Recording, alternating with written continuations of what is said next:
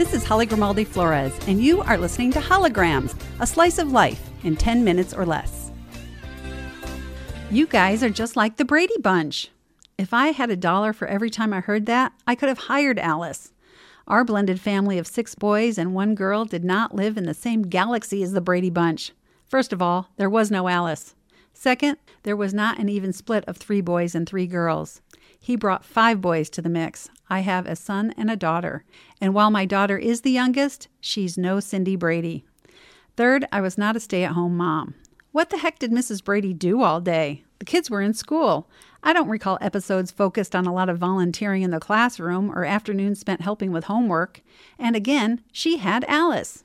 What was the message? Did raising 6 children require the full-time effort of 2 women? Last, and the most important difference between us and the Brady clan, we were not widowed. We were divorced.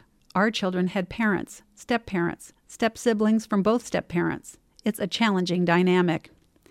During our engagement, my future husband and I sought counseling to help us navigate the blending of our 2 families. We had sessions discussing my fears and sanity. What kind of crazy was I?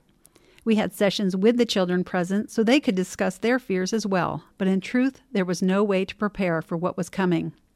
We knew it would be challenging, and the counseling did help us with some practical matters, but the amount of help available geared specifically to the topic of blending families was not as prevalent 20 years ago as it is today. We did a lot of winging it, and we did not always do it well. Our boys spent 50% of the time living with us and the other half living about 20 minutes away with their mom and stepfather. We had them every Monday and Tuesday and every other weekend. I always felt that constant disruption was cause for concern.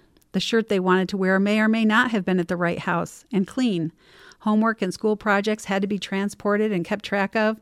Sports equipment and uniforms had to be packed and tracked. Rules and chores changed from house to house. They shared their father with me and with my children. When they were at their mother's, they shared her and their home with their stepfather and, for a time, stepbrother.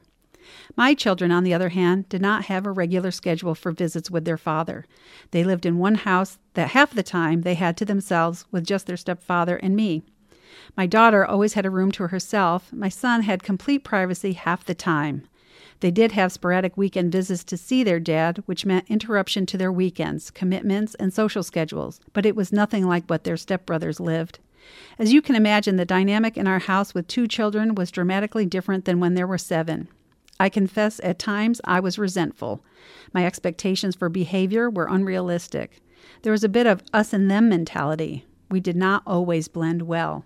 My husband and I are from different religious backgrounds. We are of different political parties. We parented very differently as well. But we did do some things right. The single best thing we did, in my opinion, was hold regular sit-down family dinners.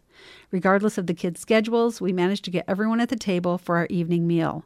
While it could be a form of torment on any given night, "He's touching me! Stop hitting! Eat your noodles! No more soda!" Looking back, it was more often a time of laughter and memories in the making. We each took time to check in, to hear what was going on, both good and bad. We held hands and said a prayer, and then we required participation from each member of the family. Over time, that is what it has become, a family. Not a story of a lady raising 2 kids on her own, or a man with 5 boys together all alone, as the song goes. We've a shared history and memories, and best of all, unlike the Brady Bunch, a future.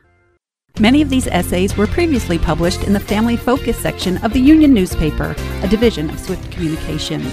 Holograms is recorded at KNCO Studios under the ownership of Nevada County Broadcasters.